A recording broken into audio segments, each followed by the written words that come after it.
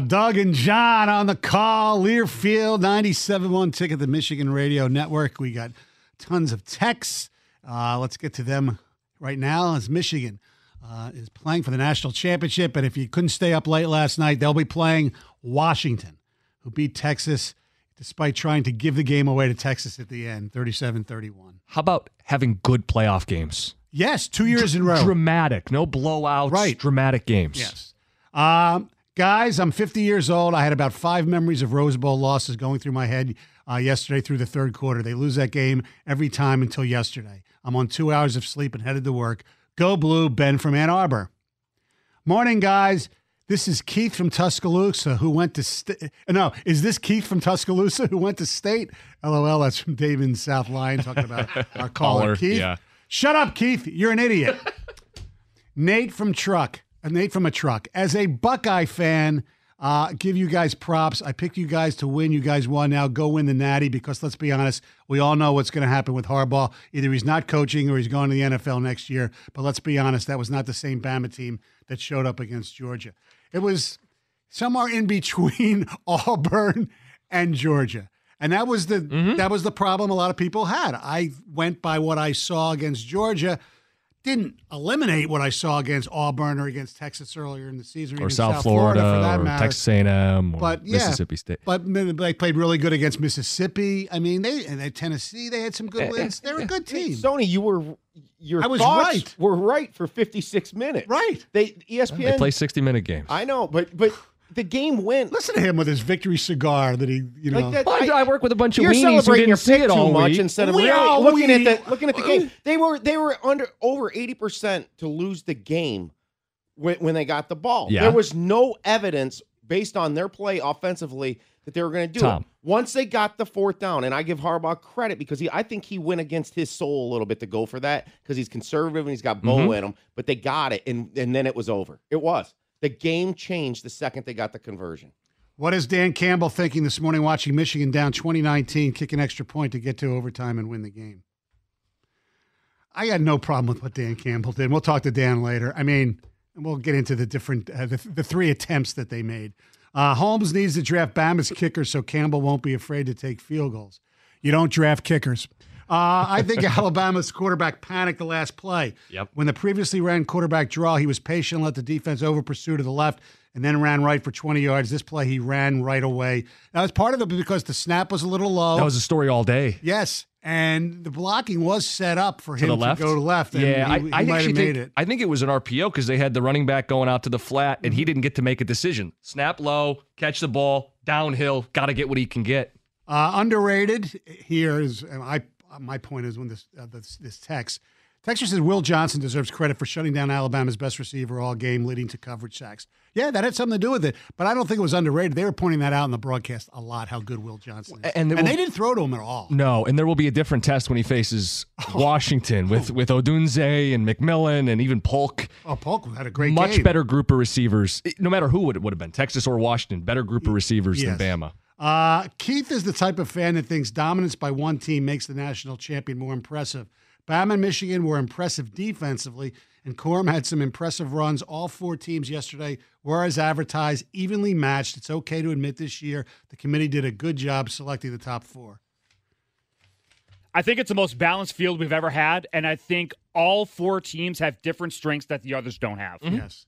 And, well, obviously it would have been different if they opted out, if they made it. But Florida State, how many opt-outs? I give Kirby Smart a lot of credit. He was pissed after the game because, not that they were, but because of the whole system. But hopefully that'll change next year.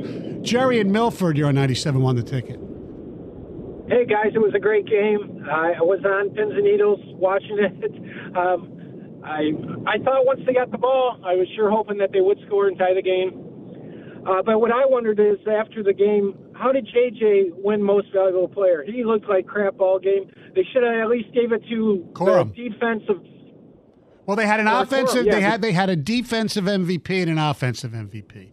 Mason Graham was the defensive MVP, and JJ was the offense. You're right. I would have voted for Corum. Yeah, I thought they could have gave it to the whole defensive line for Most Valuable Player. They just took over the game. So I think the case for JJ, and I would have given it to Corum too, but I think the case for JJ is 3 touchdowns, no picks, including a game-tying drive inside of 5 minutes. Yeah. And if he's too game managery for you, how about that play where he had to catch it one-handed, 360 on a rope? He made a couple wild plays, and on that game-tying drive, had to use his legs too. Yes, he had a big run. I would have given it to Corum, but I think that's the argument for JJ. He did not have a great game, especially early, but he had that one went through Samaj Morgan's hands. Yeah. I couldn't tell if it was too much mustard on the throw or it was just Samaj did not have a good game. It was right there, and Samaj Morgan made some freshman mistakes, and I think that was the play that kind of broke the dam of the field position game that Alabama was playing. Like, I think that play in particular, I thought made the game extra hard on Michigan because it really cashed in Alabama's field position game that they were playing. That was that third quarter where Michigan only had 23 yards. Bama slowly, to your point, Greg, inched themselves into field position and then scored a go-ahead score. I believe it was a go-ahead score, yeah. Yeah, and look, the other thing is, field position, like you mentioned, their punter was terrific. And Michigan, who's been disciplined all season, had 2 uncharacteristic penalties that were really damaging. The one on Bredesen was just ridiculous. Maybe it was a makeup because a Michigan player, it wasn't roughing the punter, kicker. It should have been running into the kicker, which would have given him a first down.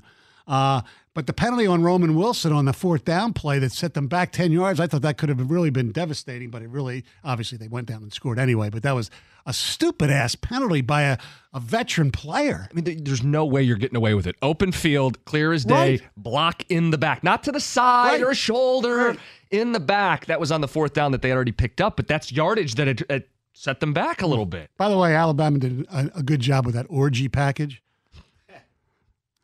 That did nothing. There was no. The only thing that was surprising was the one time they had him and JJ in at the same time. Yeah, which was a little different wrinkle. Well, Stoney, I'll push back a little bit. I mean, the tone of voice you have is like, well, almost like this. Why did Michigan even try it? Like, Michigan tried it. No, I know. They had a wrinkle off it.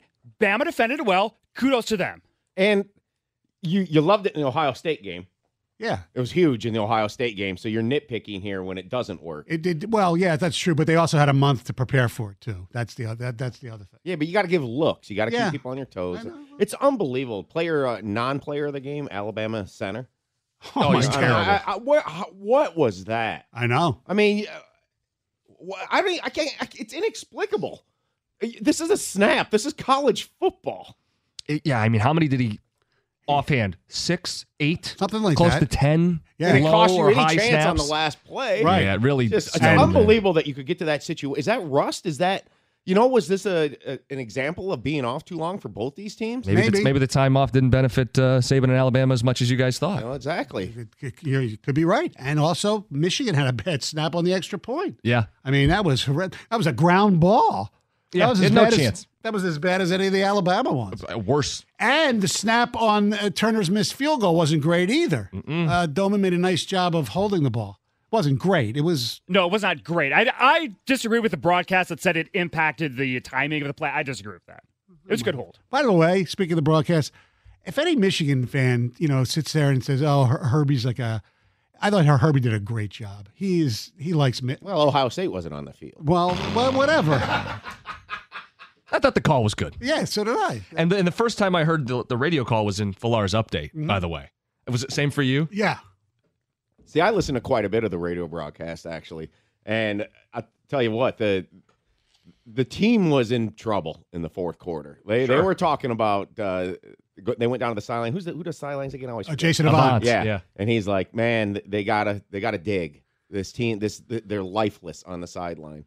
But the final call of John, he just totally overwhelmed Doug. It was I know. It was like what I always do, roar. Only it was He's psyched. He gets to go to Houston. We should play the tying TD. We didn't play that yet, did we? The tying. Oh yeah, on the Roman Wilson play. Yeah. Yeah, we could play that for people. Mix that in this morning. Yes, absolutely. 248-539-9797. Dan Campbell will join us at 8:02. TJ Lang in studio here at 8:30. Usually he's here at 9, but shift things around. Busy Tuesday. It's a Tuesday. It's not a Monday. Correct. Yeah. And TJ needed an extra day to just recover from Dallas. His perspective in the moment was really good. It's been a few days. It'd be interesting to hear where he's at right now. Let's go to Adrian. Chuck, you're a 97 The Ticket. Hey, how you guys doing? Good. Good. I'm just driving home from the airport right now. I took the 10 o'clock flight out of L.A. to get back here. The red eye. So let's see. So the game ends around 5 o'clock, 5:30 L.A. time? Yeah, and then you got to deal with the Rose Bowl. I know. Yes. Yep. Which is we had to take a shuttle from stand in a line of like 10,000 people so you can go get dropped off in the middle of downtown old Pasadena with no businesses open, and then try to get an Uber back to the airport. But I flew out in the morning and flew back last night. So it was like a 1 day quick trip, but it was worth it. Are you going to Houston? Yeah, I want to. I got to check the tickets again to see what they're at. But last time I checked, they were like starting at $1,800 a piece before you paid the fee. So yeah, they are expensive. Well, the break I think for tickets for ticket seekers is that it's not Texas because the game's in Houston. Right, and if you're a Longhorn that already bought tickets, maybe they try to get rid of their tickets and temporarily give you a little relief there. I mean, part of this is Michigan fans. I mean, there's so many of them. Right. It's a chance to win the national title. So Chuck, what was your experience like? Were you nervous? What was going on there? Oh, I was totally nervous, and totally when Alabama went ahead and scored. It was like 2013. And then we got the ball back, and then we didn't do anything. And then Alabama got the ball back, and I'm like, oh, this is where they put it on us. But now, to their credit, the defense stood up, and the defense was awesome. The crowd was amazing, both sides. It was loud as heck in there. It was a good time. The only I was kind of disappointed with the Rose Bowl, to be honest with you. Really? It's I love it. Yeah, sometimes I look at Michigan Stadium. I'm like, why are they dating this? Why are they dating that? And going to the Rose Bowl, it's like, oh, that's why. You know, you have those little tiny tunnels they're trying to funnel you in. They had a issue yesterday. Some lady passed out in the bathroom in between tunnel like 16 and 15, and it bottlenecked the whole walkway. I mean, it's like 50 people wide, and it was stopped. And people kept coming in and cramming in, and it was like I kept thinking of like, what was it, like a Who concert back in the 70s? Oh God, let's go. It was that bad. Wow. It was like you couldn't move. Yeah, and it's in the middle of the open, wide walkway. It wasn't like it was in the tunnel or anything. But Anyway, it was a great time. Thanks for calling. Happy for you. Oh yeah, it's a great. The Rose. It's you see it when you watch the broadcast too. The mountains in the background. And Sunset. I saw that one. There was a picture from way up above where half the stadium was maize and the other half was crimson or whatever, and it really looked cool. Let's think about it. Rose Bowl, overtime for a spot in the national title. Yeah, and you're there for that. That's awesome. Thank God we didn't get into multiple OTs. Oh, where it becomes a 2-point conversion. That would have been That was when the thing would have blown up, Stoney. That I've been saying it's a ticking time bomb in college.